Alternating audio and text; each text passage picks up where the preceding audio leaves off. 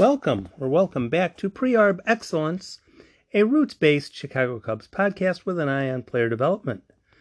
COVID has switched my attention to Major League games this summer, and the Cubs aren't playing now, but players develop at that level as well, until they no longer do. If you have any questions about Cubs development or this episode, fire away on the contest line at Tim815 on Twitter or at my Facebook Pre-Arb Excellence group. Thanks for stopping by for today's episode. Caraway and Cubs draft picks. And ask me questions if I was confusing. We spend our time where it's valued, and I don't wish to waste yours.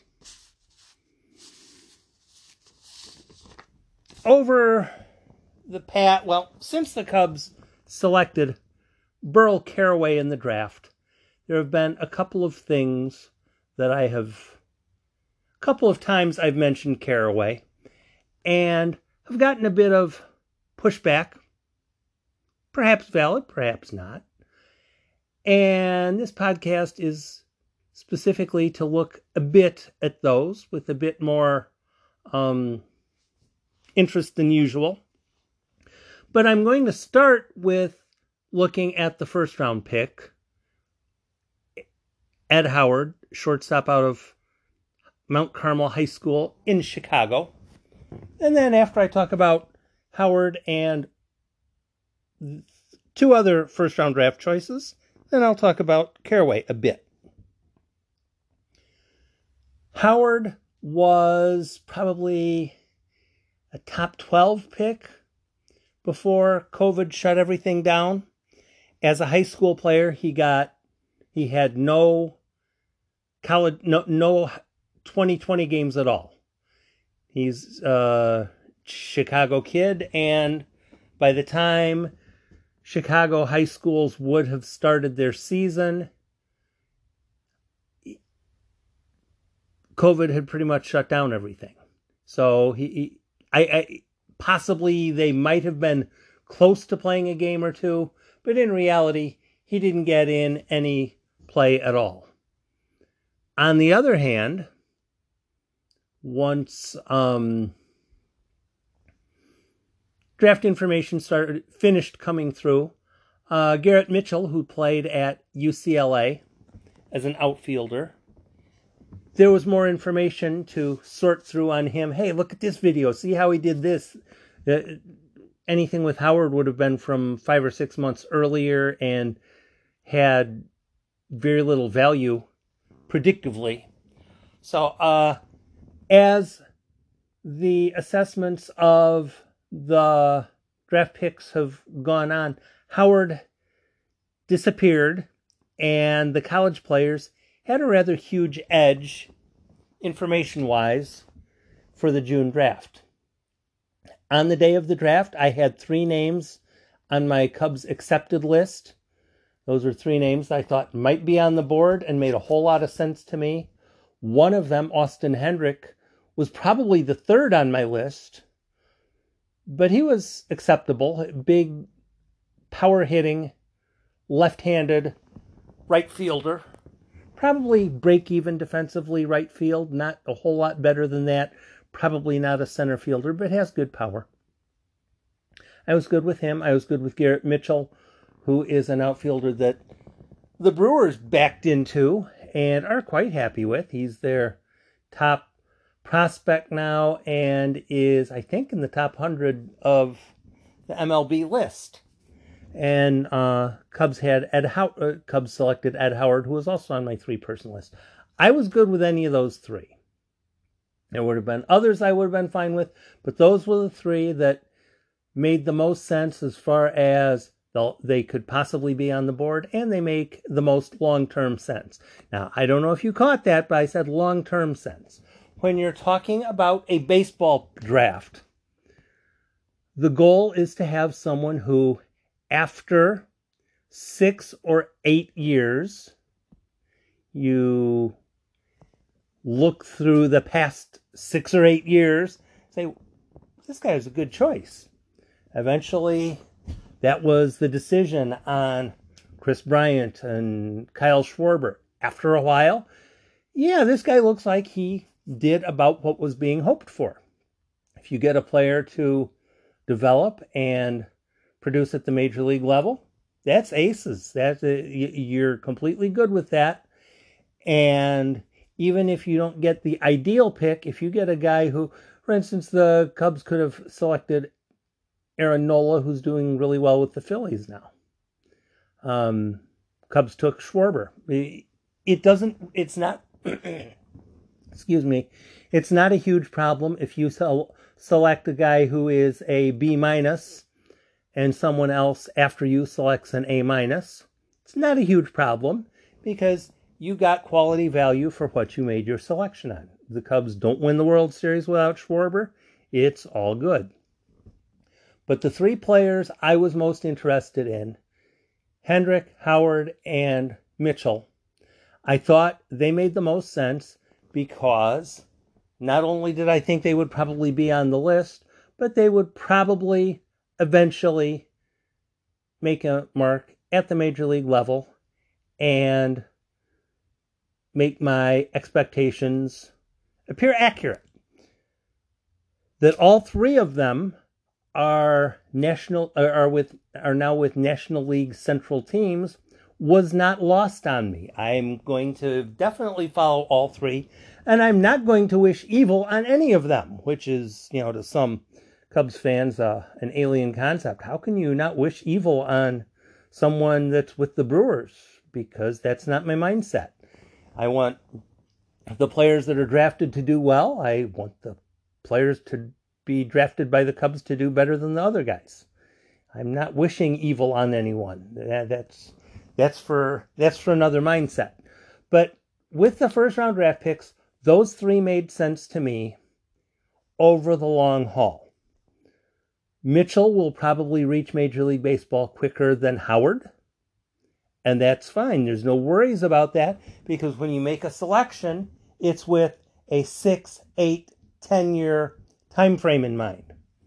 Some people don't like to consider the developmental years as years. I tend to because, for instance, how many Major League games did Gleyber Torres play for the Cubs? Let's see. Checks records, and it says 0, but his trade brought Aroldis Chapman, who helped the Cubs win the World Series. Whether you like that trade or not, that was a very useful signing back when Torres was signed. And those years before he made the major leagues were actually kind of important, especially with Torres. So whether Howard makes it to major leagues by 2022 or 2024 or 2025, really insignificant. My hope is that he does well and eventually continues to upgrade his defense and his offense takes steps forward as well. That's the hope, and as he gets to play in minor league baseball somewhere, that'll probably happen. Okay, so it's a long-term process, not a short-term grab. Okay, now we go to second-round pick Burl Carraway. There have been two things I've been a bit negative on regarding the Carraway pick. I don't like the Cubs selecting relief pitchers in the second round. I don't. I just don't. As the Cubs are currently comprised, everybody's whining about, the Cubs should have re-signed Nick Castellanos. Hey, that would have been nice, but ownership had a different take on finances than most of the fans do. And right field, for now, until it's not, appears to be a bit of a weakness for the Cubs. Jason Hayward's the guy. Hayward is a great dude. His play on the field the last couple years has been less than hoped for. There really shouldn't be a whole lot of argument on that. He is a good dude, and his play on the field, sporadic. Okay. I was interested in the Cubs selecting hitters with their first two picks, and I wanted one of the two to either be a center fielder type or a right fielder type. Garrett Mitchell would have served as either a center fielder type or a right fielder type. Austin Hendrick would have served as a right fielder type. If the Cubs would have drafted one of those two, I still would have wanted the Cubs to double down and get another hitter. What specific hitter? Well, it would have been a different draft board.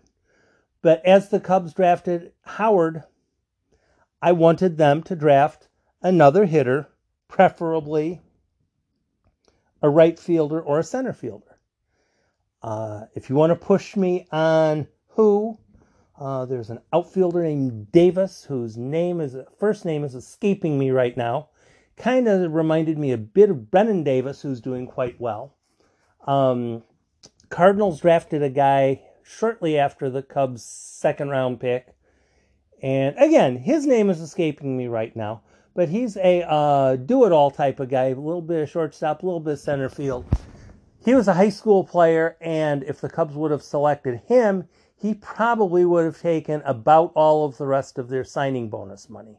So if the Cubs would have gone Howard plus this other high school guy, whose name escapes me right now, it would have been a very ballsy pick with almost all of the money going to the first two selections and the last three being moderate sloughs. It would have been an interesting ballsy pick, and I'd have been good with a gamble. A lot of people wouldn't. It will be an interesting discussion at some point on down the line, and people will assume that all the information that we know in 4 or 5 years was known on draft day, but it wasn't. So, okay, Burl Carraway, I didn't want a pitcher. I wanted a hitter. Also, some of the reason that people like Carraway, left-handed pitcher, throws 99, is that smacks of the type of player who can be run up from the minor leagues to Wrigley in one season, or so people like to say. I don't like that plan either. It kind of worked for Brandon Finnegan, who was a left-handed starter for Texas Christian in 2014. I think I have the right Texas school. Big 12 school. And over 17 starts, Finnegan had an ERA in the 2.04, 2.05 range, something like that. Very good whip, walks plus hits per innings pitched. I think about 1.05 or something like that. Four strikeouts for every walk. About 2.5 walks per 9 innings, something in that range. Finnegan was a dude. And Kansas City decided what they wanted to do was take him from the college campus and see if they could get him to the major leagues in 1 year, since Kansas City was a serious World Series contender that year. Again, can't really argue that. They made it to the World Series. They were a team that was they had a legitimate window. They knew that they had a chance in 2014. They knew they had a chance in 2015, 2016 and beyond. Maybe not so much. So they decided to throw pretty much everything they had at 2014 and 2015 to see if they could get to the World Series once or twice and win once or twice. They got to the World Series twice. They won once. So as it played out, it worked out really well for Kansas City. So they ran Finnegan. They pitched him some in the South Atlantic League, Lexington, I think. Then they ran him up either at I'm not remembering right now. I looked at it earlier today. Either Advanced A or Double A, one of the two. So it would be effectively like the Cubs tried a player at South Bend and then either Myrtle Beach or Tennessee. And over those two stops, he had about 18 innings, something like that. Walked 4 guys. And he had done so well in those 2 stops, they brought him up to the major leagues. He made 7 appearances at the major league level in 2014. 7 appearances and pitched, I think, about 9 innings and walked 1 guy over 9 innings, something like that. Maybe it was 7 innings, 9 games. But it was he pitched quite a bit for a first-year player and did rather well. Really not a whole lot to argue on that. He pitched a bit in the postseason. He pitched, as I remember, twice in the World Series. Once he did really well, and once he was really bad, as I remember.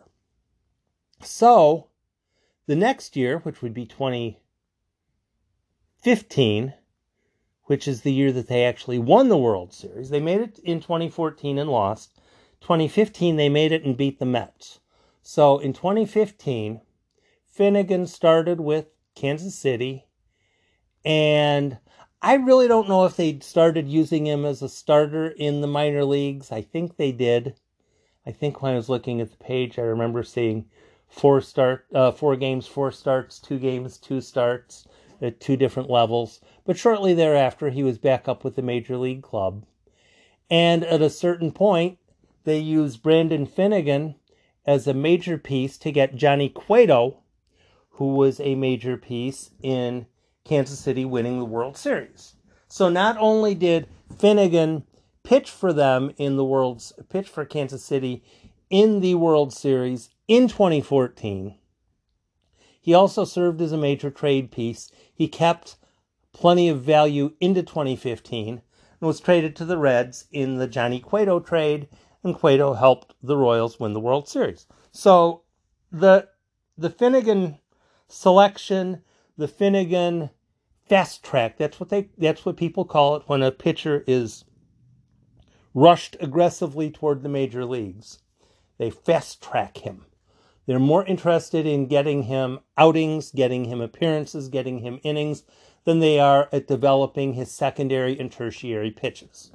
Usually with a pitcher, it's best to slow play him and have him learn how to pitch his curveball better, how to pitch his slider better, how to pitch a better changeup at various levels, and have him learn something, take 4 or 5 days off, then go back out, learn some more, and then take 4 or 5 days off, then go out and learn some more, and not rush the player to the major leagues. That's the standard protocol. But in the Finnegan case, Finnegan, who was the 17th pick overall, was a starting pitcher in the Big 12 for a very good team. It kind of made sense. So, what are the differences between Brandon Finnegan and Burl Carraway? Brandon Finnegan was a starting pitcher for a really good college team and had a really successful ERA and was among the elite pitchers in college that season. And it kind of made sense to fast track him if you were in a situation like the Royals were. Whereas, on the other hand, Burl Carraway has never been considered an elite pitcher. He was a relief pitcher, very effective one, for Dallas Baptist University, a good school. But he didn't have the pedigree that Finnegan did. There's no specific evidence that Carraway would be better than Finnegan in a success rate. What I decided to look at was how specifically did Burl Carraway do in his college outings in 2020? It's an idea I've had before, but I kept thinking, no, that's a little bit too much homework for me to do today. I don't want to do it today. Well, today I decided, yeah, let's do it.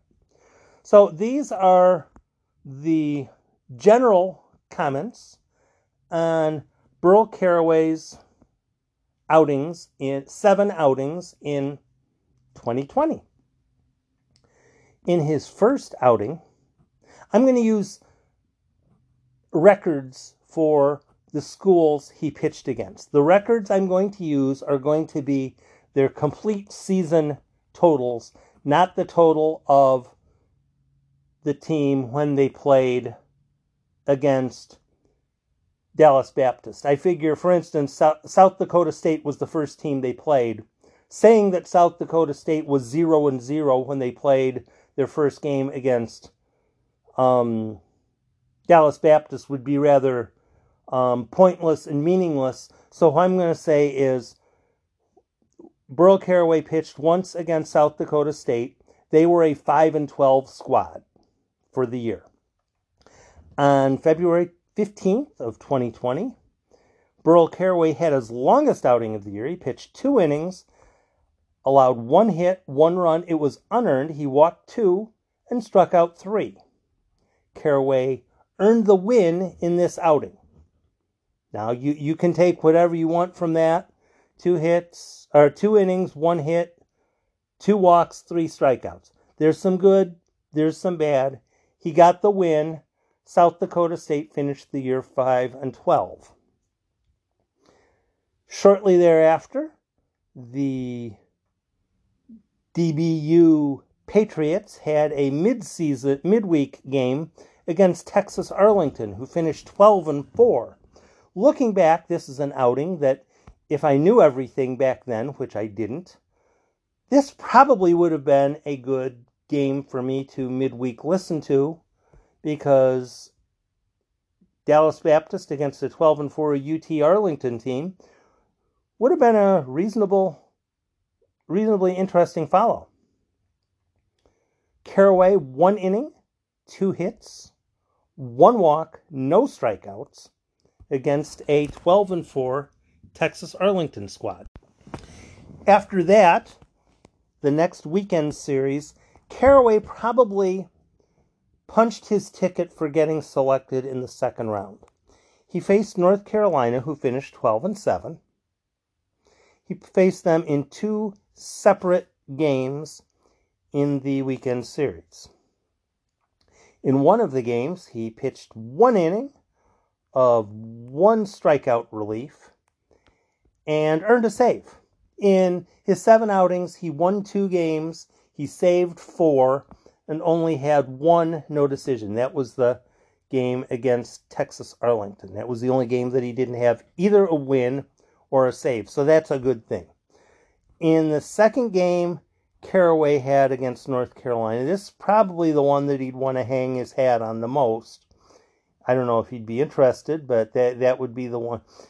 In an inning and 2/3, no hits, no runs, no earned runs, no walks, 4 strikeouts, got the save. Now that sounds real good, and I'm not going to argue that at all. Not going to argue that at all. That's pretty much exactly what you're looking for from a leverage reliever. That said, Dominic Hamel was the starting pitcher that day for Dallas Baptist. Hamel's season record was 19 2/3 innings, 13 hits, 12 runs, 10 earned, 7 walks, 27 strikeouts, 2 home runs against, 2-0, 4.58 ERA, which is okay, but middling, yeah? Okay, that's what I figured. 19 2/3 innings, 13 hits, 7 walks, 27 strikeouts, 2 home runs against, 2-0 record, 4.58. In the game that Carraway went an inning and 2/3 with nothing and 4 strikeouts, this is Hamel's line. 7 innings pitched, 1 hit, no runs, none earned, 1 walk, 10 strikeouts. Now, if you're going to say the Burl Carraway, because of that 1 outing against North Carolina, should be considered Brandon Finnegan-like, well, I hope that the Cubs are really closely watching Dominic Hamel, because he pretty much mulched North Carolina that day for the first 7 innings, setting everything up for Carraway. So I'm not going to say that Carraway's not a good pitcher. He probably will be. But if you're going to base everything on the one outing, follow Dominic Hamel next year, because he ought to be real good. If the inning and 2/3 by Carraway trips your trigger, then it's very possible that Dominic Hamel might be good as well. The next midweek, the DBU Patriots played Arkansas State, who finished 7-9 on February 28th. Carraway earned a win, 1 inning, 1 run. It was earned, 3 walks, 3 strikeouts. Kind of a Carlos Marmol sort of an outing. He did get the win, and Arkansas State went 7-9. The next weekend, Dallas Baptist played Oral Roberts, who finished 6-10, and Carraway finished with 2 saves. One of them was 1 inning, 1 hit, 3 strikeouts. The other was 2/3 of an inning, 1 hit, 1 strikeout. So he finished the year with 4 saves, 2 wins, no losses, and 6 walks in 9 1/3 innings. That's not a bad year, all things considered. But that doesn't smack of this guy ought to be rushed immediately up to the major leagues. Now, perhaps he's doing really well in South Bend, and he's absolutely dusting players, and nobody can do a darn thing against him.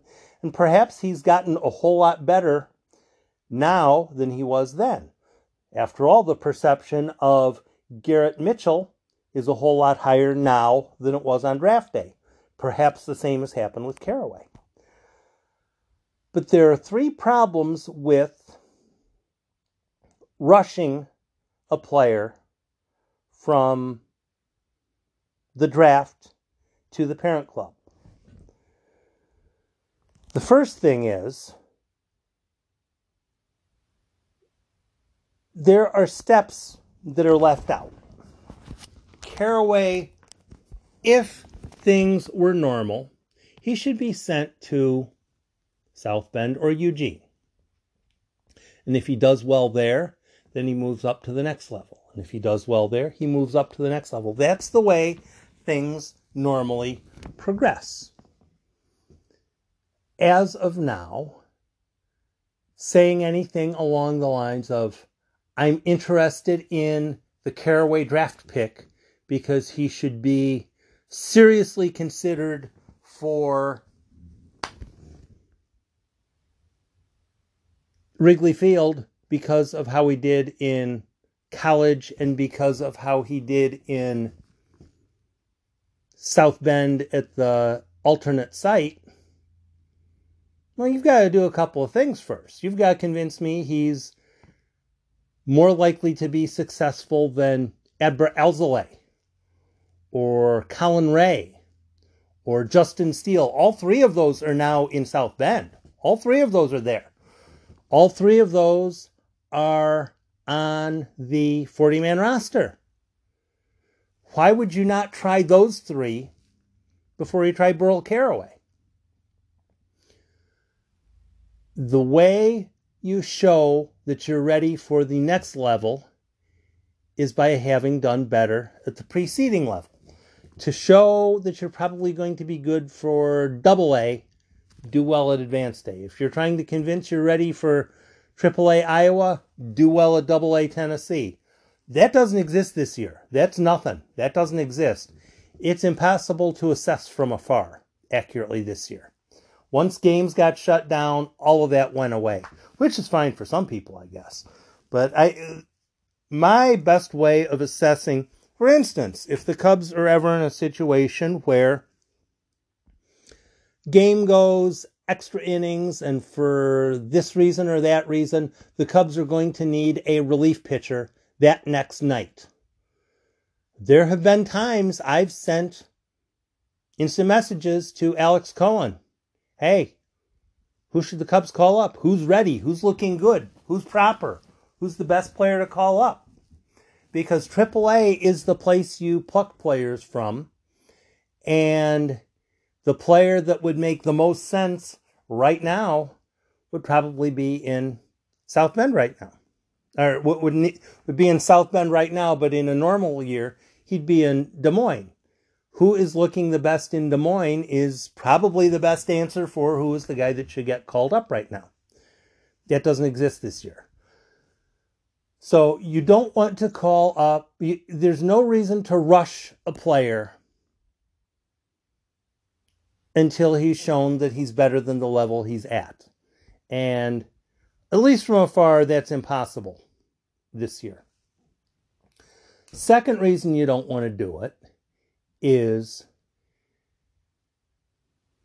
as much as people don't want to look at it that way, the 40-man roster is a consideration. When a player gets added to the 40-man roster, whether justifiably or not, the Cardinals are looking at that right now. They have a prospect named Dylan Carlson. He's good. He's going to be really good. And he's probably going to be better than some of the players that are on the Cardinals 40-man roster. However, is it in the Cardinals' best interest to add a player to the 40-man roster before he needs to be added, simply to have him play in a season that is kind of meaningless? It would benefit the player, but it would also add a name to the 40-man roster and clutter things. Clutter is not a good thing when it comes to a 40-man roster. Players who aren't ready to play regularly shouldn't be added to it.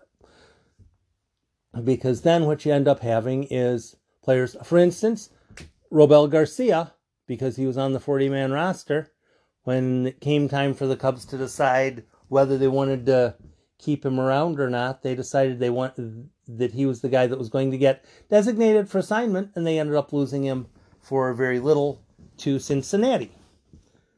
Putting a player on a 40-man roster is a big deal.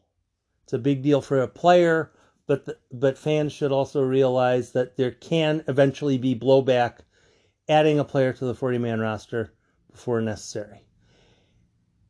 Finally, with adding the player to the roster, it isn't. There's no guarantee. There's no indication even that Carraway would be useful at the major league level. You can say I hope. You can say I wish. You could say it would be nice if, but at the college level, Burl Carraway walked 6 guys in 9 innings. The records of those teams: 5-12, 12-4, 12-7, 7-9, 6-10. Now those were college teams. Those weren't AAA teams. Those were college teams. The South Dakota State Jackrabbits are not an elite college baseball team, and he gave up a hit and a run over 2 innings. It's not to say that Carraway doesn't have a long-term possibility. He certainly does. But as far as right stinking now, that sounds like a pretty silly idea. When I fill out my sheet every day prepping for the Cubs game, I write down for the various players their names and how many games, at-bats, runs, hits, etc. on down the line. Albert Almora has played in 469 games for the Cubs. Close to 500. You throw in preseason games, you throw in postseason games, he's over 500. He's played quite a few games in the Cubs uniform at the major league level. Nonetheless, even though he's played in 469 games, there are 3 completely different outlooks on Almora. Some people think he ought to be the starter. Some people think that he probably shouldn't be the starter, but if he were getting more playing time, he would probably be doing better than he is now. A third camp is he is who he is, and he's probably in danger of not being around next year. Now, I could make an argument for all three of those. I have mine in mind, and what that is really doesn't matter, but Albert Almora has played 469 games for the Cubs. You've probably seen a lot of them, and Cubs fans don't agree on who he is. No agreement. Some people think he should be starting. Some people think he ought to be gotten rid of in the next offseason because he has no future. Kind of a wide variance. He's played 469 games for the Cubs. Burl Carraway has played 0 professional games with box scores.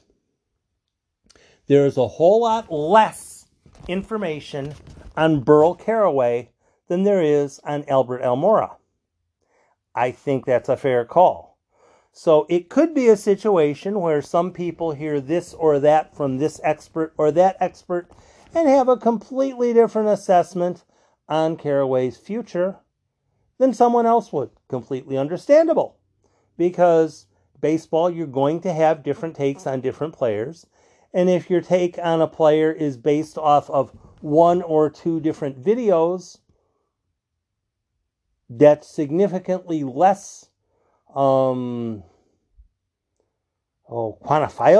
I'll use that term. I don't think that's the word I want, but than a player who's played 469 games for the team at the major league level. Carraway is going to be who he's going to be. And the best way to develop any player is to take your damn time. There's no flipping rush to get a player from here to there.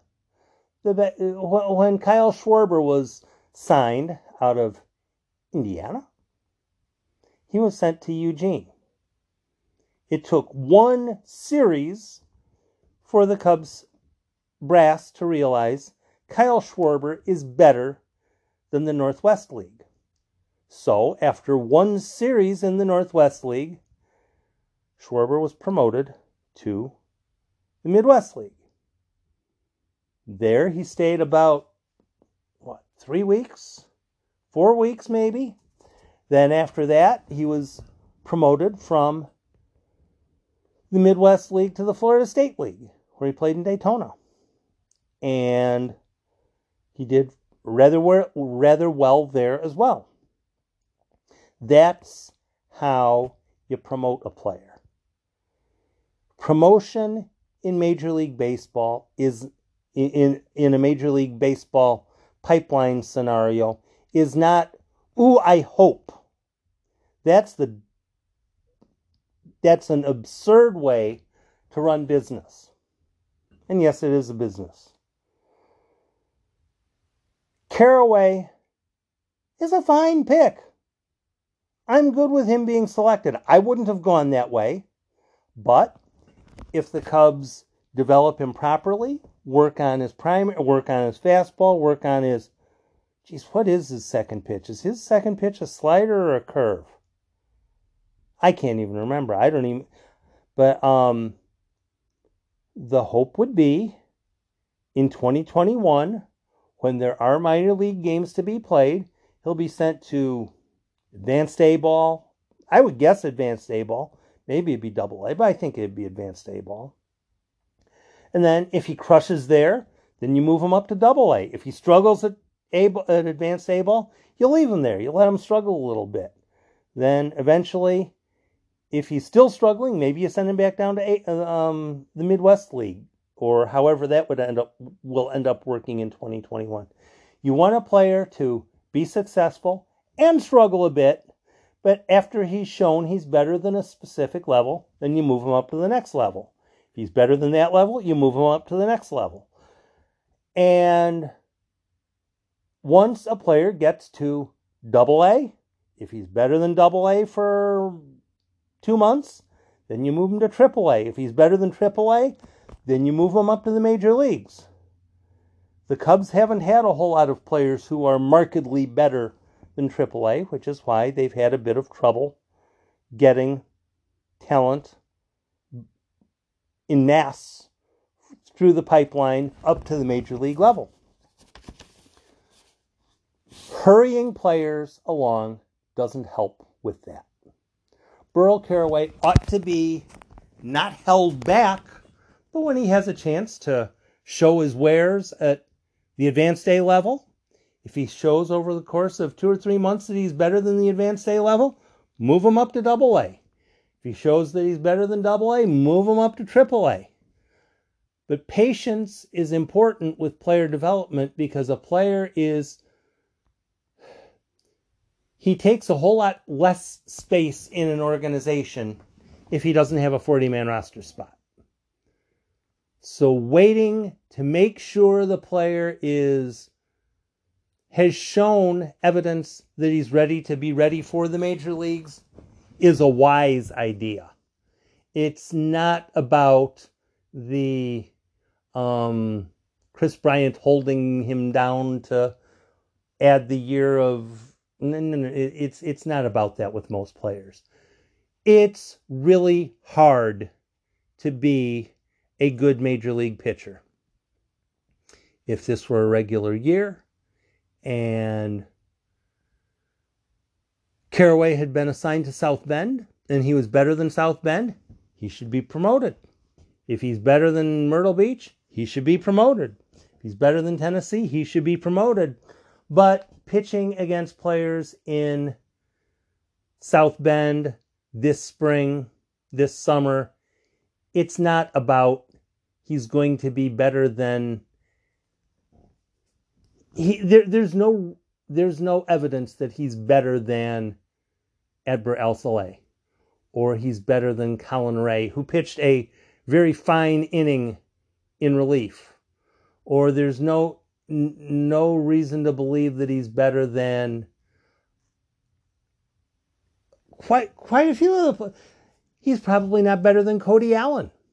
He's probably not... The Cubs just signed a pitcher named Darmody, a left-hander who had pitched a bit in the major leagues, and he'd pitched in independent ball this season. The Cubs signed him, added him to their 60-man player pool with the last spot. Darmody has pitched in Major League Baseball. He pitched effectively in independent ball this year. He's a left-hander. I would rather take a gamble this year on Darmody than on Carraway, because first off, Darmody has better major league bona fides than Carraway. And also, Carraway, you don't have to add him this year. There's no evidence that he would be better than Darmody or Alzolay or a whole bunch of the guys. Cody Allen, who's pitched in the World Series. Why would you think that Burl Carraway would be a better pitcher this year for the Cubs than Cody Allen? If you have a reason for that, feel free. Lastly, if you are a huge Burl Carraway fan, and that's cool if it is. I think every baseball fan ought to have one player in every minor league draft that they follow the hell out of. You follow him on Twitter, and whenever if it's a relief pitcher, when you hear that he's coming into the game, turn off the Cubs game and listen to the minor league game. Listen to that guy. He's your guy. He's your dude. Learn about him. Find out about him. Find out about his family background. Find out about what his pitching coach said about him in college. Find out all the things that you can about the one dude. I'm completely good with people doing that. There are no minor league games this year, but if you believe that Burl Carraway is good enough to go as a legitimate closer at a good school who played against largely middling competition and you're backing him all the way, that's cool. I'm good with it. I completely am down with you being completely supportive of Burl Caraway. Completely. If you are, here's the catch. You're probably ready to start following 2 or 3 college teams. Because college teams are where you find the guys who are going to be like Burl Caraway. Don't wait until the Cubs draft a player to decide, ooh, I wonder if this college team was any good or not. Decide that in advance. You can do all the homework you want. There's no federal mandate on how many hours you can do on researching a college team. If you're a big Burl Caraway fan, follow Dallas Baptist next year. Just do it. I think I've had games on of theirs in the past, and I think they provide free audio. If they don't provide free audio, which again, I think they do, the teams they're playing often will. So if you decide you want to be a Dallas Baptist fan, and you want to be able to quote facts and figures to me about why the Dallas Baptist third baseman or Friday night guy or what, tell me all about this Dominic Hamel. Or is it Hamill? I don't even know how to say the dude's name. But he pitched really well against North Carolina last year. It's completely legitimate for you to be a Burl Caraway fan, and it's equally legitimate for you to pick a college team and follow the heck out of them. Because if you follow the heck out of a college team, not only do you have a good feel for one college team, doesn't matter which one it is. Let's say you want to take Duke or Carolina or North Carolina State, one of those 3, whichever one it is that you like. Normally you can find somebody who likes one of those 3 schools. Probably hate one of them, you're kind of okay with the other, and you like the third. Now, whichever one it is that you dig, follow one of those 3. Or follow one of the Arizona schools, Arizona State, or one of the 82 billion really good college schools in California, or one of the 25 really good baseball schools in Texas. Heck, next year I ought to follow Texas Arlington better. They went 12-4 this year. That's a pretty darn good record, and I couldn't tell you 2 guys on Texas Arlington's team. I ought to have a better idea on them, because if they went 12-4 this year, they're probably kind of good. And if they're probably kind of good, they probably have a couple of guys who ought to be drafted next year. If you're buying into Burl Caraway, find a college team you dig. Because, frankly, college games in February and March are about trying to win the game. The DBU Patriots weren't bringing in Burl Caraway in close games in February and March last year because, this would be a novel idea. That's exactly what teams are doing in major league games in Arizona and Florida in February and March. They don't care if they win or not. Yeah, they like to. But what they want to do is they want to see how good the 60 guys they brought into camp are. Next year, in February, in March, I doubt the Cubs will have Burl Caraway as a non-roster invitee. I could be wrong. Maybe he'll get called up. Or maybe he'll get a roster spot in Mesa. But even if he doesn't, it's quite easy for a team to summon a player from minor league camp and bring him to major league camp, either a home game or a road game. And for that day, he gets Major League Baseball service. He gets Major League Baseball per diem for a day.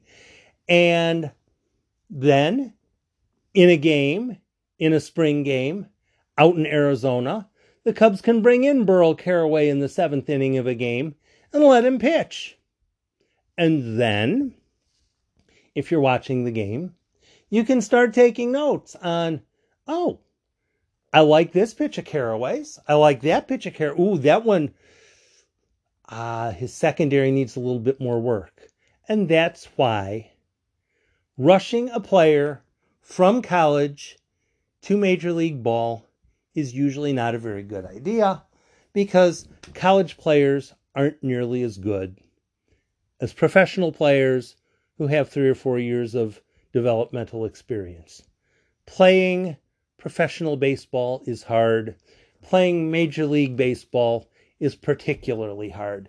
If I'm saying I don't think Burl Carraway can be helpful for the Cubs in 2020, that's not a damnation. That's not a permanent condemnation. That's just saying I don't think he's ready yet. Cubs drafted Justin Nwagu in the 3rd round. I don't think he's ready yet. They drafted Luke Little in the 4th round. I don't think he's ready yet. They drafted Ed Howard in the 1st round. He's certainly not ready yet. Let minor league players develop. Let them show how good they are. They're good to a certain level, and appreciate that. Don't push. Don't demand. Some of the biggest mistakes major league teams have made over the past 40, 50 years is rushing players. Oh, who was the 1st rounder? I should probably pause the podcast, but I'm not going to. There was the left-handed pitcher the Cubs drafted in the 1st round in 91, 92, 93, somewhere in there. Around the Mike Harkey era. Somewhere in that range.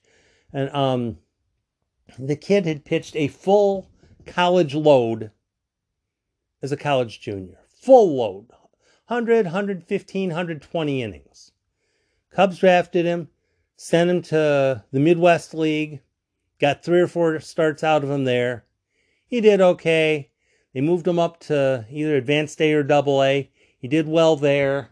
They moved him to Double A or Triple A. And kept pitching him.